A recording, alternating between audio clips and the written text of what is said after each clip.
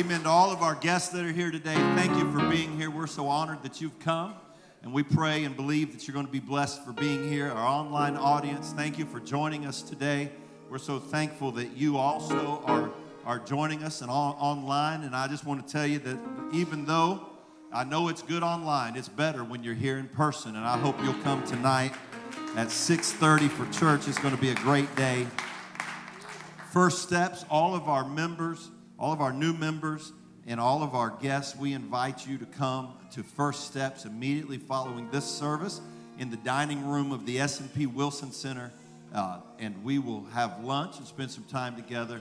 And we think it's such an important time together that it is a requirement to be involved in ministry.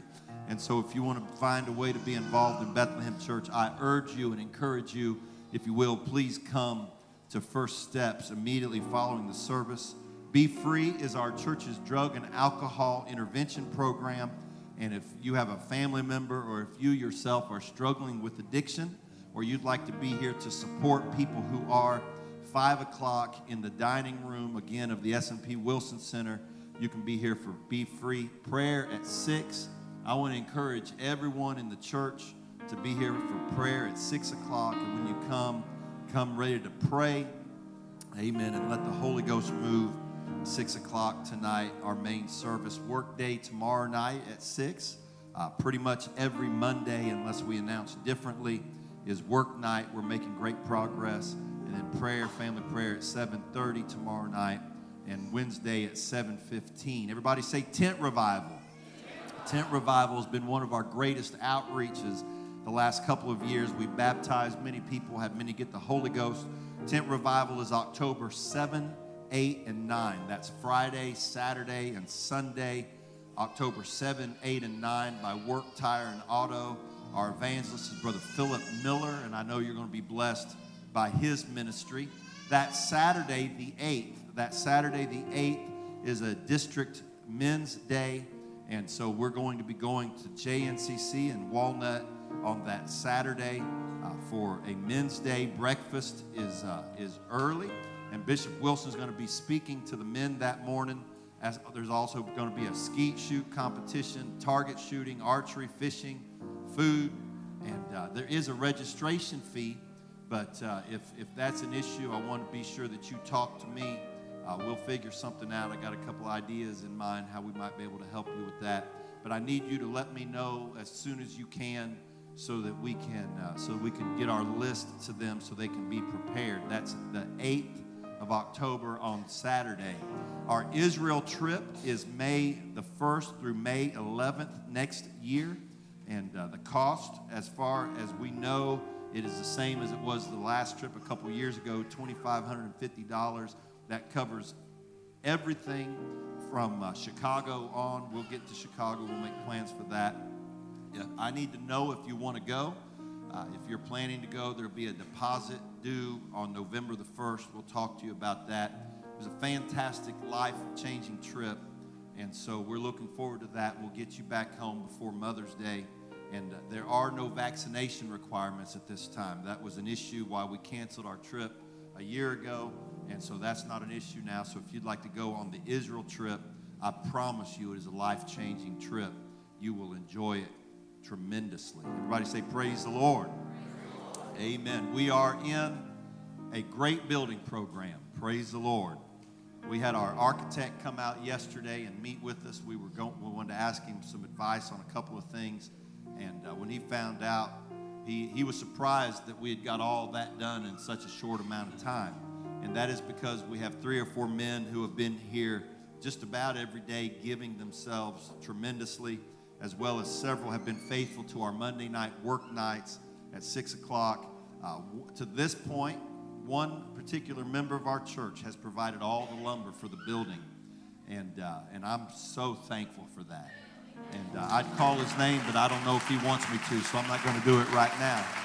But he has blessed us so much. But for us to move forward, we're all going to have to invest our time and finances into this project. And we're showing God, by doing so, we're showing God that we're invested in His kingdom. And so I was over here earlier in worship, and I looked up to the platform, and man, God began to touch my heart. And I'm going to call someone's name. They don't like their name to be called, but I'm going to call it anyway. But I was thinking of Brother Sam and Sister Darlene Wilson. When we built this building, I say we, I wasn't here yet, but when they built this building, they were such an integral part of giving and working and doing. And, that was in the late 1980s. And I looked up to the platform, and I noticed they had a son-in-law up here. They had 3 grandchildren, a granddaughter-in-law. 2 of their children are here. 8 grandchildren, 1 great-grandchild. Their other son is married to a pastor's daughter in Kentucky. They're in church up there. And I'm just saying that when you invest in the kingdom of God, it is worth it. It is worth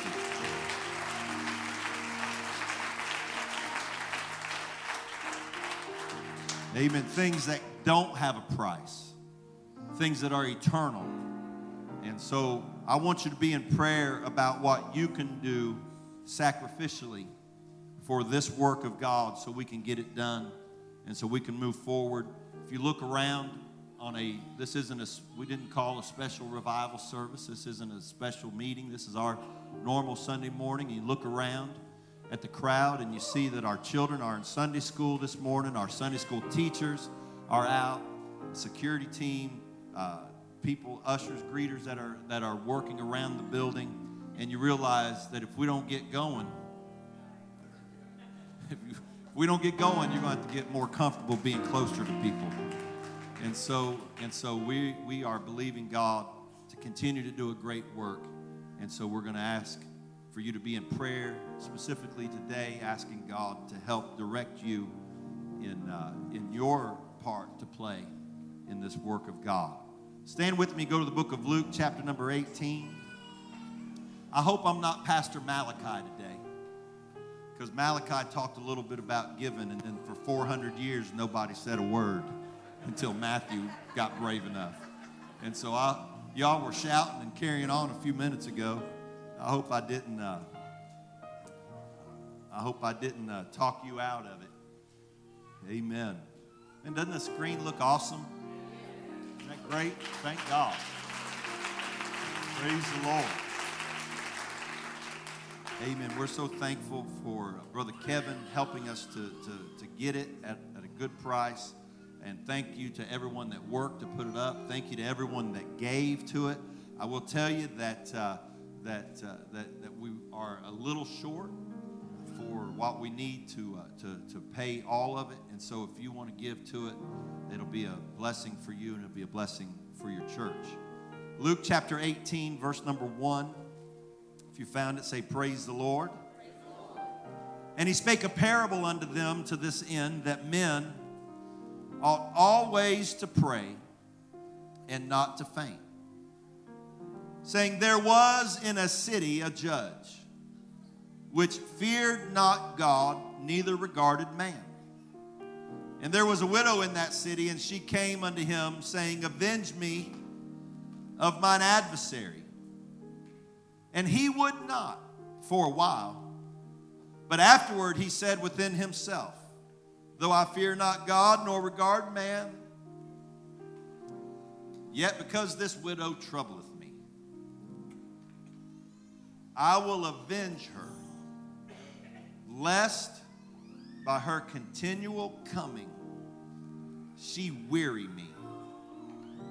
And the Lord said, hear what the unjust judge saith. And shall not God avenge his own elect, which cry day and night unto him?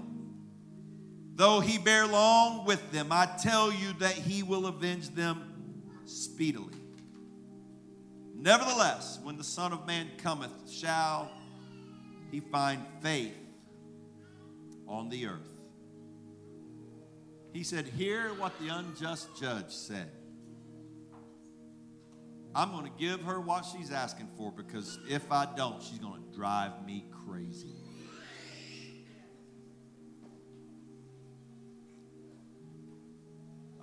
And the title doesn't, at this moment, maybe seem like it goes with this message, but I hope it will in a few minutes. I'm going to preach this morning. I didn't come to watch. I came to win. I didn't come. Look at somebody, tell them, I didn't come to watch. I came to win. Lord, I pray, God, that you would bless this beautiful congregation of people. These are your people called by your name. Your hand is upon them. You brought them to your house for a purpose, for a plan today. God, I pray for your anointing to move and anoint me to preach. Anoint our ears to hear what the Spirit says. Confirm your word with signs following. Do a work in somebody's life today in Jesus' name. And everybody said, amen. Amen. Give the Lord a good hand clap of praise this morning. Hallelujah. You can be seated. Thank you for standing. It was the 21st day of January in the year 1910. 41,149 days ago, if you're curious. There wasn't a lot of news that happened that day that has left a great impact on the world. There was a flood in Paris. There was a train that went off the rails in Canada. According to Wikipedia, take it for what it's worth, there was only one birth of note that day. A man named Albert Rossellini, who eventually became the governor of the state of Washington. Almost completely unknown to history was the birth of a young man in the European city of Budapest, Hungary. On that Friday, an obscure family welcomed the birth of their little boy. They named him Karoli. His last name was Takas. There really is nothing known about the first 26 years of his life other than he joined the Hungarian army.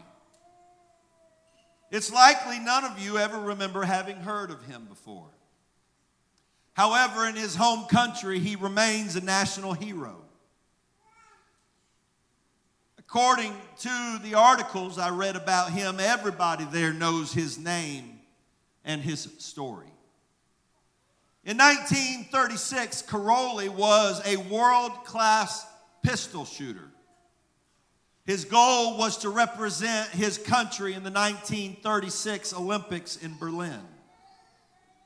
Because he was only at the rank of sergeant in the army, and the rule at that time was only commissioned officers were allowed to compete on the Olympic shooting team, he was not permitted to compete in the Berlin Games. After those games, they lifted that particular rule, and here's where his story takes a dramatic turn. In 1938, he was the top pistol shooter in the world. Everyone expected him to win the 1940 Olympic Games scheduled to take place in Tokyo, Japan.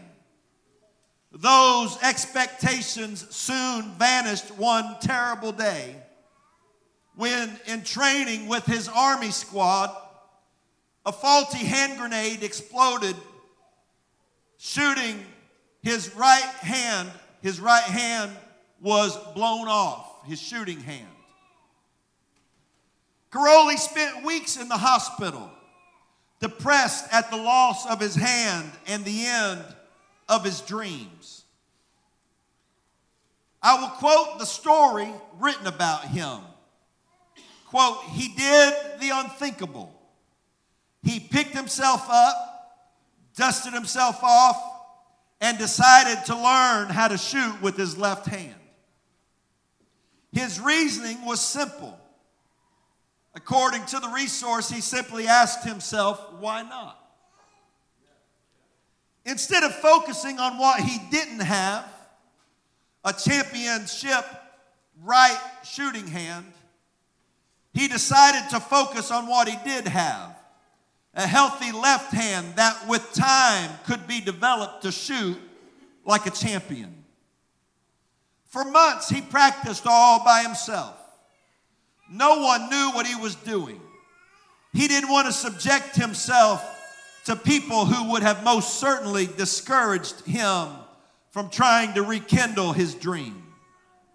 In the spring of 1939, he showed up at the Hungarian National Pistol Shooting Championship. The other shooters saw the former champion and came over to him to give them their condolences on his injury and to thank him for having the strength to come watch them shoot. They were surprised when he looked at them and said, quote, "I didn't come to watch. I came to win." They were even more surprised when at the end of the day, he won. It appeared that his dream of winning the Olympic championship, the gold medal, was back on track until the world dealt him another devastating blow. Hitler's German blitzkrieg turned the world upside down.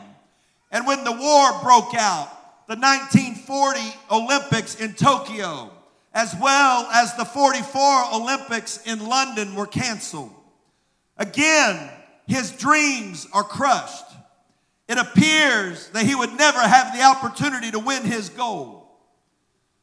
But in 1948, against much younger competition, he qualified and won the Olympic gold medal. He repeated again in 1952.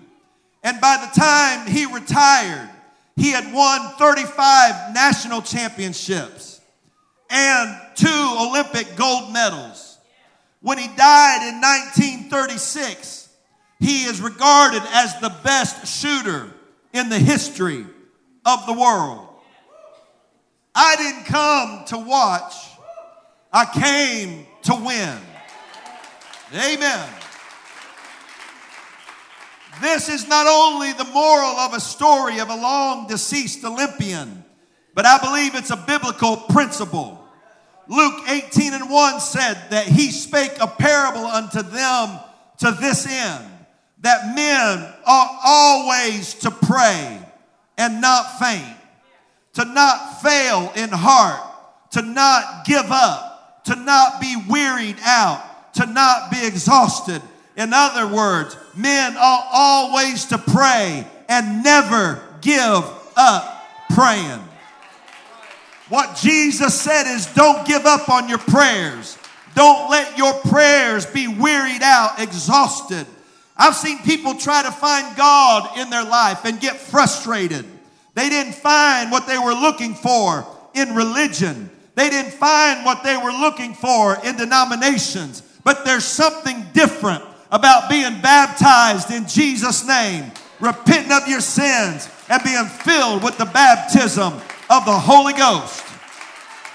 It's not like any other old religious experience. They said unto Peter, "Men and brethren, what shall we do?" And Peter said unto them, "Repent and be baptized, every one of you, in the name of Jesus Christ, for the remission of sins, and you shall receive the gift of the Holy Ghost." Brothers and sisters, if you're going to be saved, you're going to have to give God everything you've got. You can't halfway hold on to the world and halfway slide into heaven.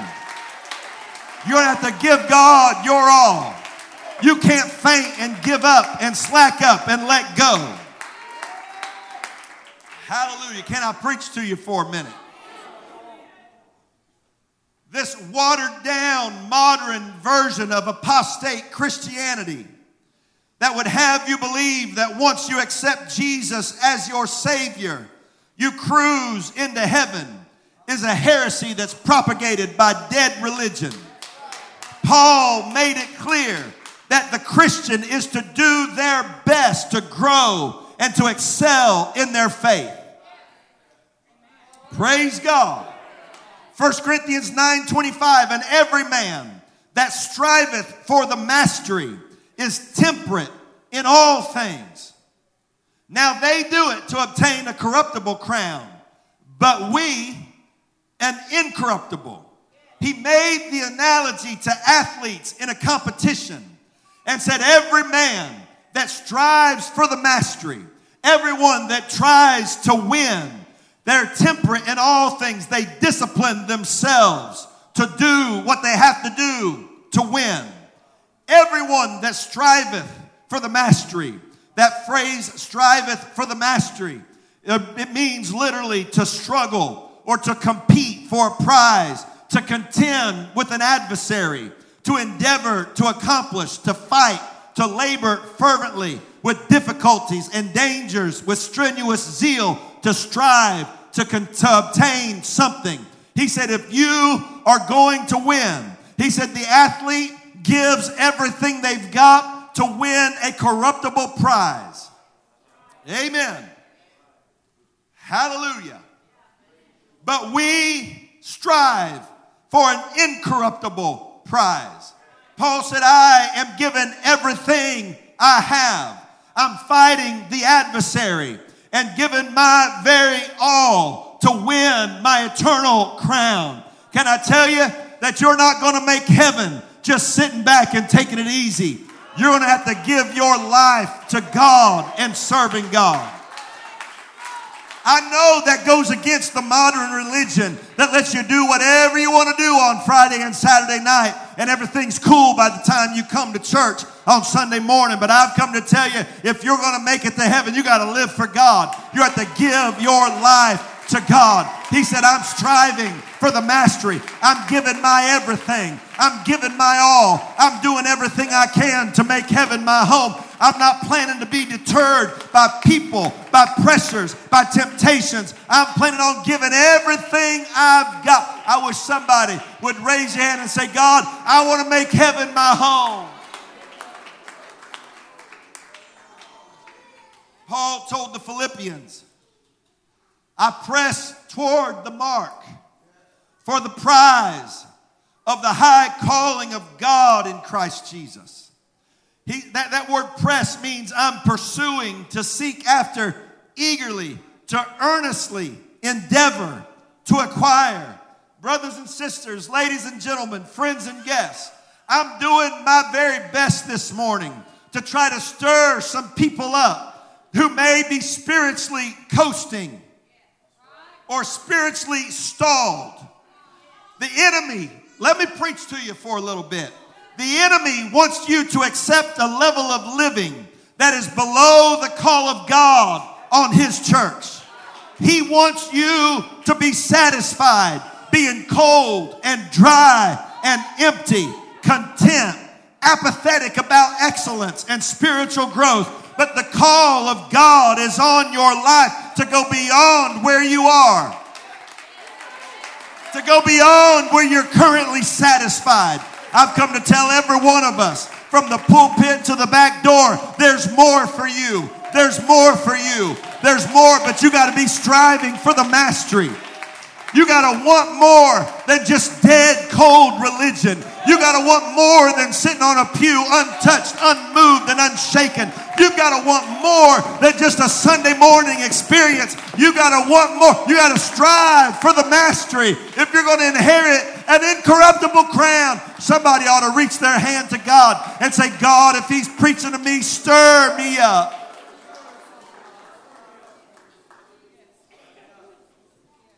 You can accept losing your dream, or you can allow the Holy Ghost to stir you this morning and begin to change something in your life today. There are some things in the Spirit that are not attained with casual worship, casual prayer, and cold hearts. I feel like I need to say it again. There are some things in the Spirit that are not attained with casual worship, casual prayer, and cold hearts. There are some levels of revival that only come with perseverance and relentless pursuit. You've got to want it more than you want your comfort zone. More than you care about the person on the other end of the pew, what they think about you. You got to want it more than what you worry about what the people in front of you, behind you, or your friends in the youth group think about you. You got to want it more than you care about what your family, your neighbors, your co-workers. You got to be passionate. God, I want the mastery. I want everything I can have. I'm still trying to stir. I wish somebody would help me pray right now. I'm trying to stir some people. You've accepted less than what God wants you to have.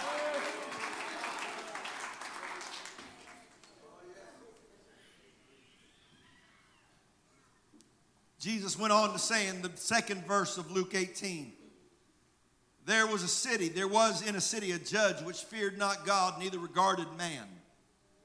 The Greek phrase here means that the man had lost his awe of God. He was no longer amazed by God. He didn't see God as awesome. He might have said God's awesome, but he didn't really think it. And he didn't regard man. He had no respect for people. He wasn't inclined to give mercy. He wasn't moved by compassion or divine principles. This man wasn't concerned with what anybody else thought. He was just a judge. Verse number 3, and there was a widow in that city.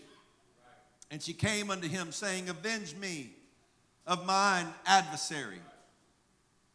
In that particular culture, unless wealthy, a widow was generally one of the lower citizens on society's rung. Women in those days generally could not own property. They were not normally allowed to get an education. Therefore, they were, in the general sense, cursed to poverty when widowed, unless they had grown children willing to provide for them. The point is that in this story, this particular lady had no other alternatives. An adversary is her opponent in a lawsuit. The widow was apparently in a court case against someone who had defrauded her. She had legal grounds for victory, but was not enjoying the fruit of the win. She needed a judge to step in and make the other side pay the damages that were due. The judge refused to help. Verse number 4 said, and he would not for a while. But afterward he said within himself, though I fear not God nor regard man. He said, I'm not doing this for God and I'm not doing it for her. Yet because this widow troubleth me, I will avenge her. Lest by her continual coming she weary me. He said, this lady's driving me crazy. Every time I turn around, here she comes. Every time that I come to court, here she is. He said, I'm going to finally give her what she wants. You husbands know what I'm talking about.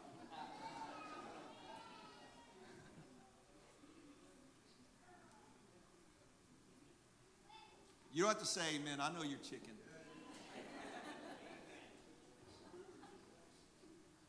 I know you're scared. It's all right. I think somebody told me today's Wife Appreciation Day.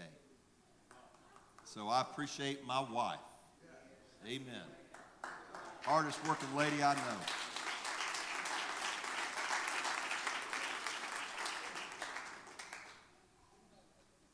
He said, she's driving me out of my mind. I had a man ask me for some Tylenol this morning. I said, I know you're married. He asked for 2, I gave him 4. Because I don't expect him to get divorced during church.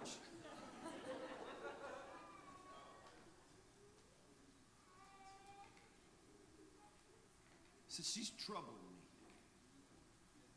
I'm going to avenge her because she's going to wear me out by coming over and over and over. This lady will not quit.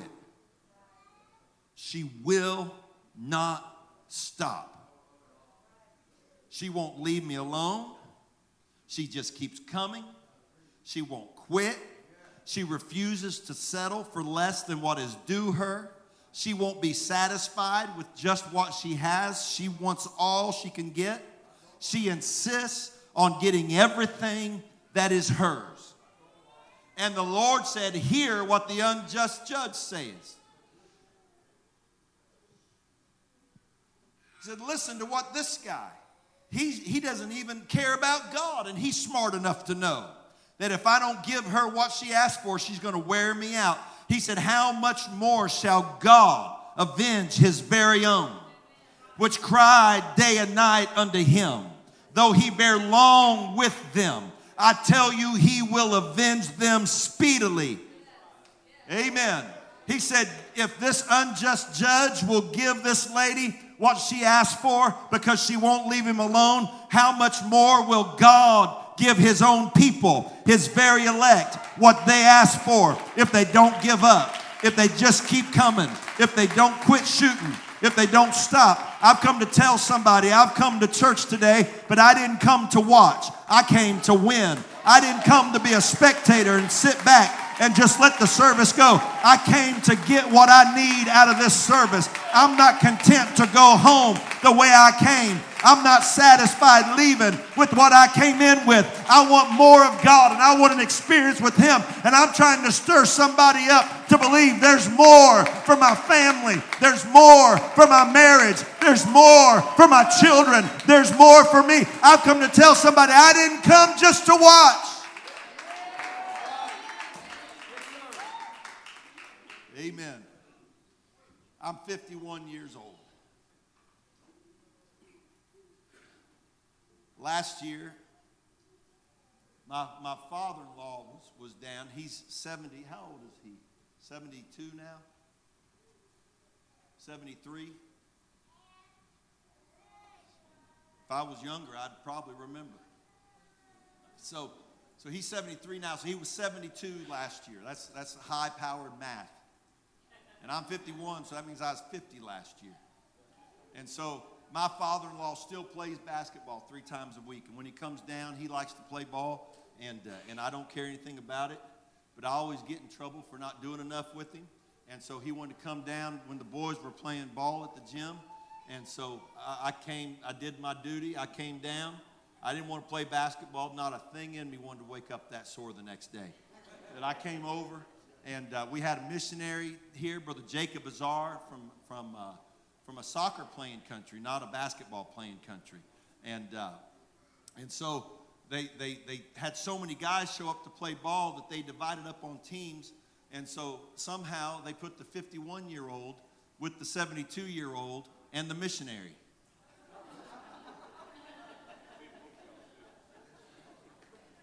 I'm like, my Lord. And so there were some boys from up around Germantown, Olive Branch, 17, 18, 19, 20-year-old kids in good shape, good basketball players. And somehow we got matched up against them in our first game. And when they walked down there and saw the 51-year-old, the 72-year-old, and the missionary, they gave me the most smart-aleck look. They gave that. I mean, it made me so mad. Oh, I can't explain how, I'm not a sore loser, but I hate to lose. And they gave me that look where they just dismissed me. It was like I was a piece of garbage they threw out the window on the side of the road, and I looked at my father-in-law and said, I don't care what we have to do. If we got to cheat or break their legs, we are not losing to these punks.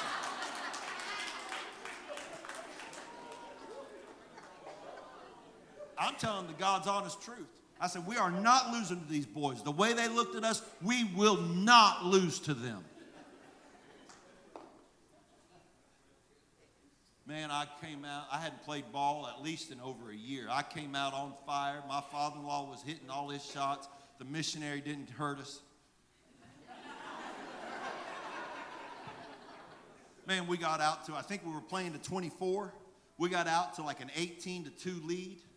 And by the time we got there, I was like,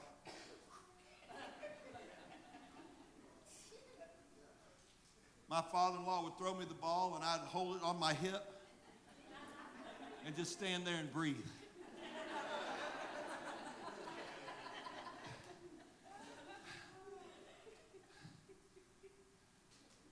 It got to be 18 to 4, 18 to 6, 18 to 8, 18 to 10, 12.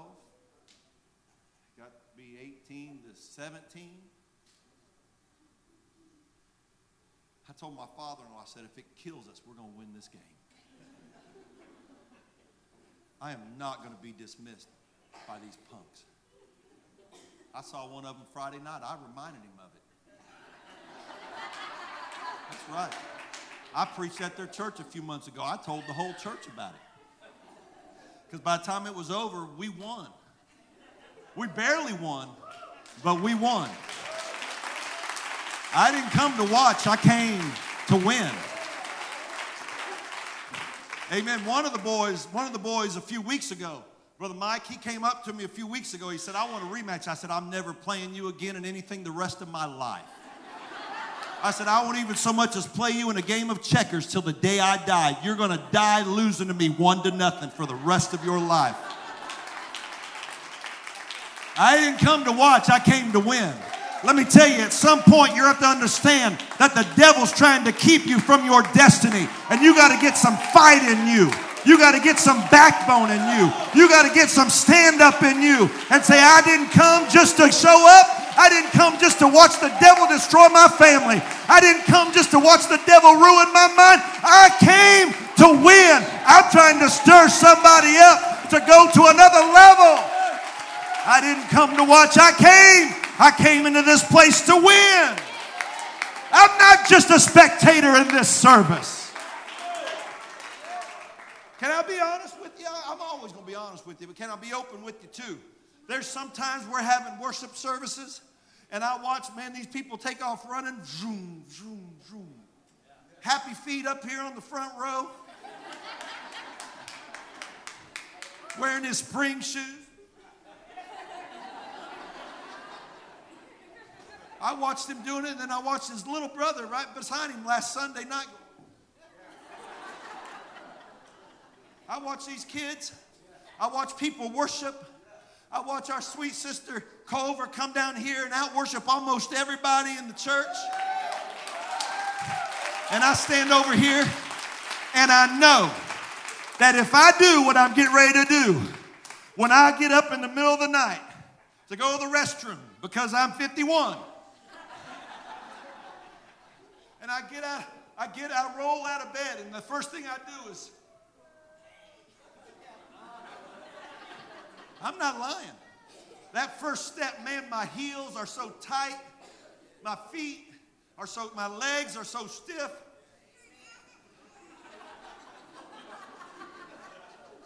I'm not lying. I'm telling the God's honest truth. I'm halfway to the bathroom before my back is finally all the way straight. It takes until I get back to bed to actually feel like I can move. And I stand over here. And while all these people are worshiping and carrying on, I think in my mind, if I do this, I'm going to be like that in the morning. But then I realize I didn't come here to watch. I came to win.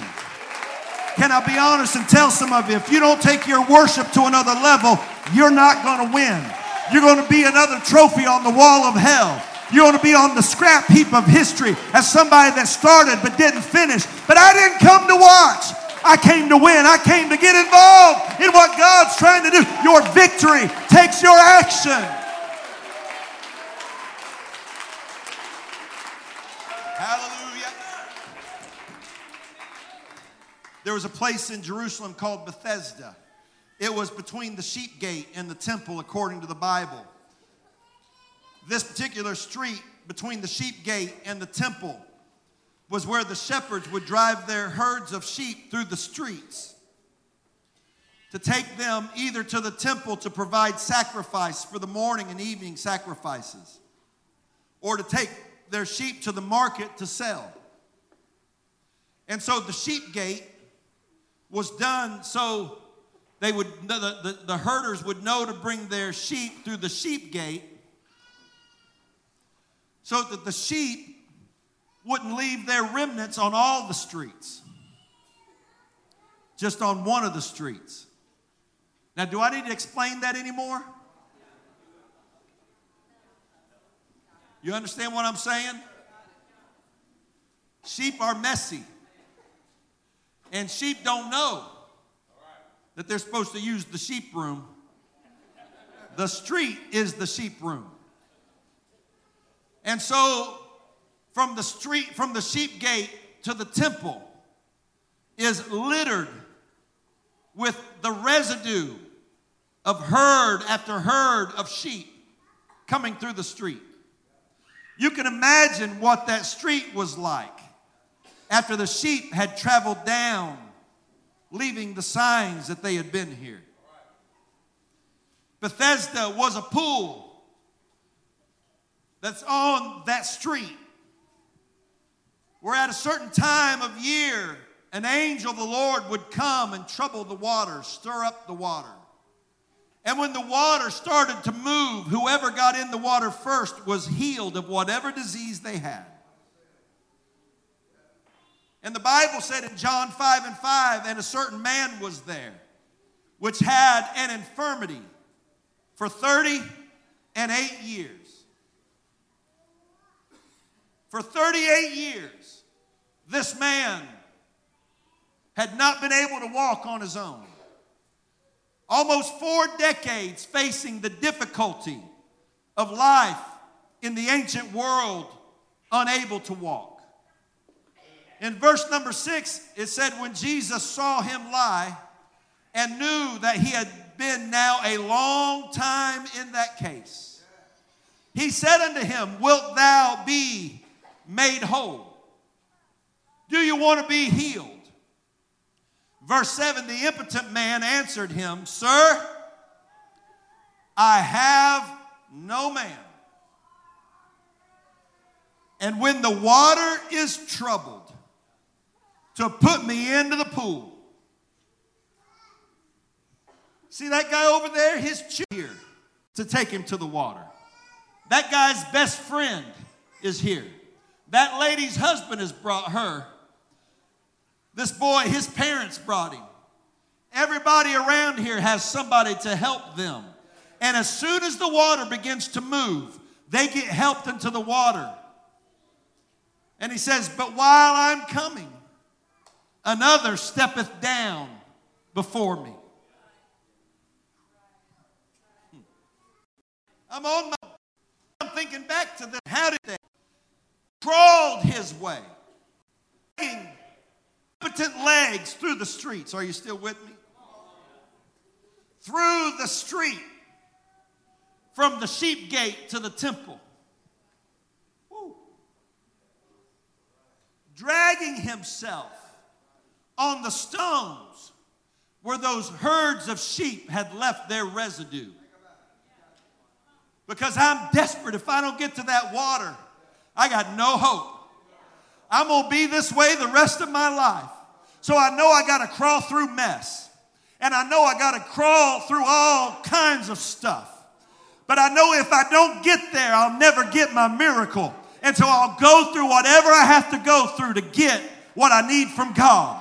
And so I got no man to help me. I got nobody to pick me up and carry me so I don't have to get that stuff all over my garments and my hands and my knees and my feet. I got nobody to put me on their back and take me to the pool so I can lay there and wait for the water. So while they're all being carried, I'm crawling myself through all that mess and through all that residue to get my miracle.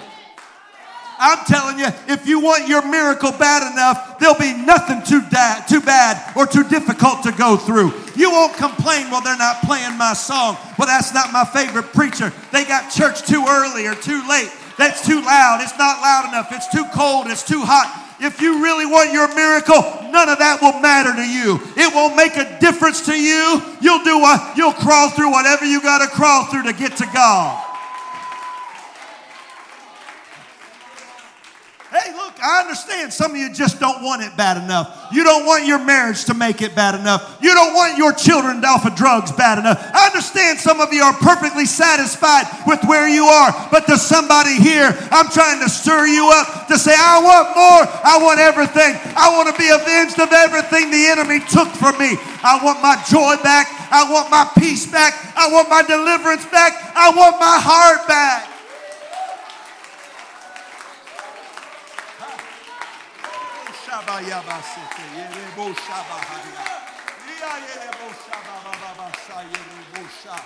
I've come to tell somebody you can want it if you want it, but you can have it if you want it bad enough. But a half-hearted praise.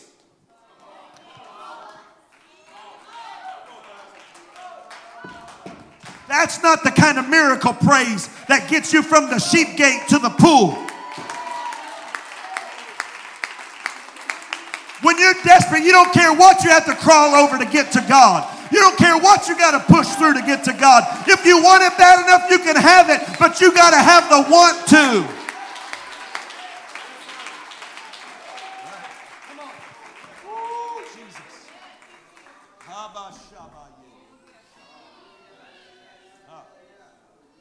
Jesus. And he's crawling through that sheep mess, knowing that when he gets there, he still has nobody to help him. Jesus said, do you want to be made whole? I wouldn't be here if I didn't want to be made whole. I wouldn't have shown up at the pool. I wouldn't have crawled through all that stuff to get here if I didn't want to be made whole. I wouldn't have put up with all the stuff I put up with to come here to get my miracle if I didn't want it. Jesus said, will you be made? He said, I want to be made whole, but I got nobody to help me. There's nobody to throw me in the water. There's nobody to help me get there. But look at this phrase. This is the key to his entire miracle. But while I am coming. I know I can't do it. I know I might not make it. I know I don't have anybody to help, but even though I know the odds are small, I'm not giving up. I'm not stopping. I didn't come to watch. I came to win. Oh, Jesus. Somebody needs to get a while I'm coming in their spirit and say, I understand that I may not be able to make it, but I can give everything I've got to try.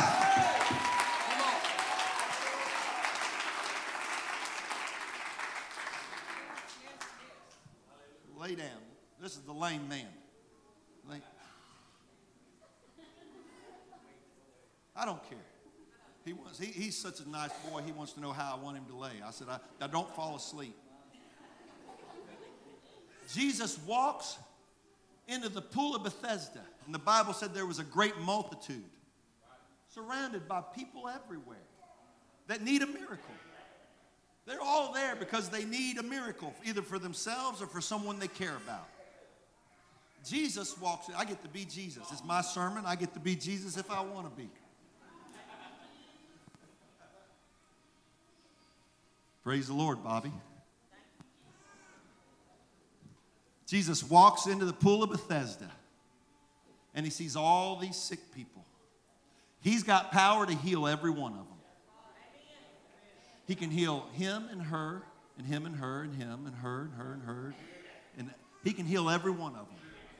He can deliver every one of them. There were multiple times where he healed multitudes. But this particular day, I'm so glad you're here, Sammy Jill. I'm so proud of you. This particular day, he walks in with all this multitude of people, and he ignores all of them. He finds one guy. Take up your bed and walk. Picks him up, sends him out healed, and then Jesus walks out and leaves all the rest of them there. Why? What was it about this one man? What was it about this one man that Jesus didn't feel guilty for ignoring everybody else and just touching him? It was because that one phrase, while I am coming. God respects people who refuse to give up. I didn't come to watch. I came to win. You may feel like you're a long way from your breakthrough, but if you just keep coming, if you just keep coming, if you just keep showing up, your miracle's on its way, because Jesus will ignore a multitude of half-hearted. He'll ignore a multitude of halfway. He'll ignore a multitude of people that take it or leave it and find that one person that says, I don't care what I got to do. I'll crawl through it all to get. Somebody just needs to get some determination. I didn't come to watch. I came to win.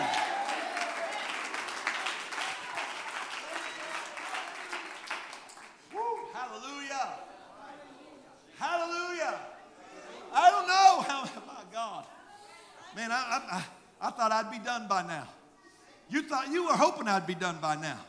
But if you were hoping I'd be done by now, you should have come to the altar already, and I would be done. I'm still trying to pry some of you out of that cold, dead place you've been for weeks and years and months, because you have settled for less than what God wants you to have. You've accepted that my life's just going to be this way. You need to break out and crawl through whatever mess you're in and say, I got to get to that man that can help me. I got to get to the altar. I didn't come to watch. I didn't come to church today just to turn around and go home. I didn't come to church today just to go through the motions. I came to win. I came to get what I did. I'm trying to stir somebody. I need more from you, God. I'm desperate.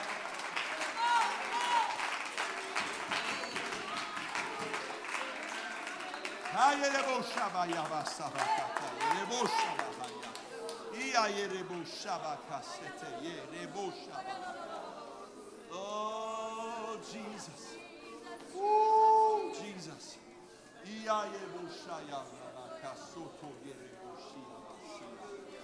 I'm preaching to somebody that in the back of your mind, you know you want more, but the devil's lied to you and told you you can't have it. I'm preaching to somebody today that you know you need a breakthrough, but you've convinced yourself that it's never going to happen. I'm preaching to people today that you've been disappointed so much with dead religion that you're not sure that it's real anymore. I've come to tell you, you've come to the right place for your life to be turned around. You've come to the right moment in life for your family to be energized by the power of the Holy Ghost. This is change day for somebody. This is turnaround day for somebody. This is the doorway to a brand new life and a brand new destiny. This is your moment, but you can't just come to watch. You can't just come here and stand around and say, well, I'll just watch and see what's going on. I didn't come to watch. I came to win. I came to get it. I came to get all. My God, I wish somebody would open their mouth and praise God right now. There's a breakthrough for somebody, but you got to break yourself out. You got to break yourself out. You got to go to another level. I didn't come to watch. I came to whatever I got to do to get through. That's what if I got to run, if I got to shout, if I got to roll.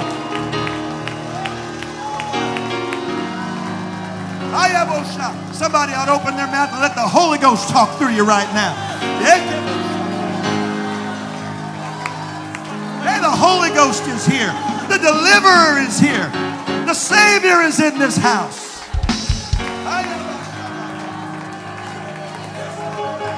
Oh, that's right. Come on, the Holy Ghost is moving here.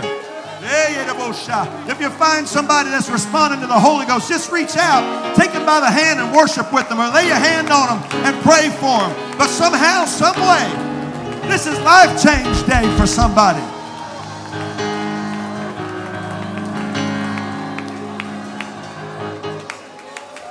Amen. Come on, press yourself to another level. Push yourself to another level. Push yourself out of the ordinary. You got to start shooting. You got to keep shooting. I didn't come to watch. I came to win.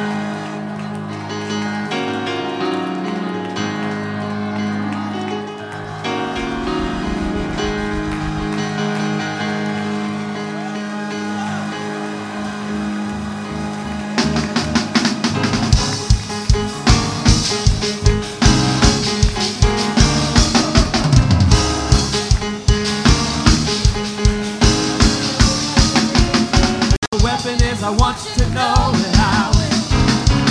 Oh, no matter what the weapon is, I want you to know that I win. No matter what the weapon is, I want you to know that I win. No matter what the weapon is, I want you to know that I win. Oh, yes, baby. I win. I win. I win. I win. I win. I win. I win. I win. I win.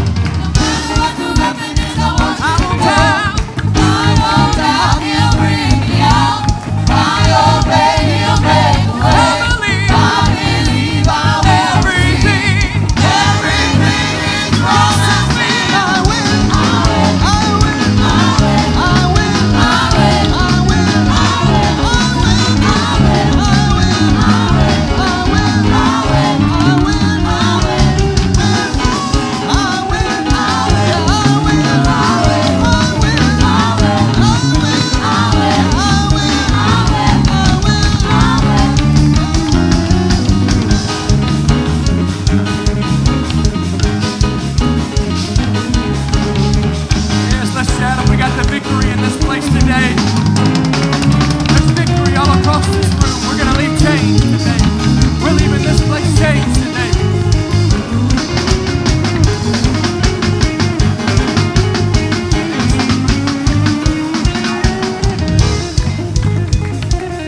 We have just a couple quick announcements before we head out today. Let's not forget church tonight at 6:30, prayer at 6. We also have a quick announcement for Miss Michelle that she wants to go over real quick.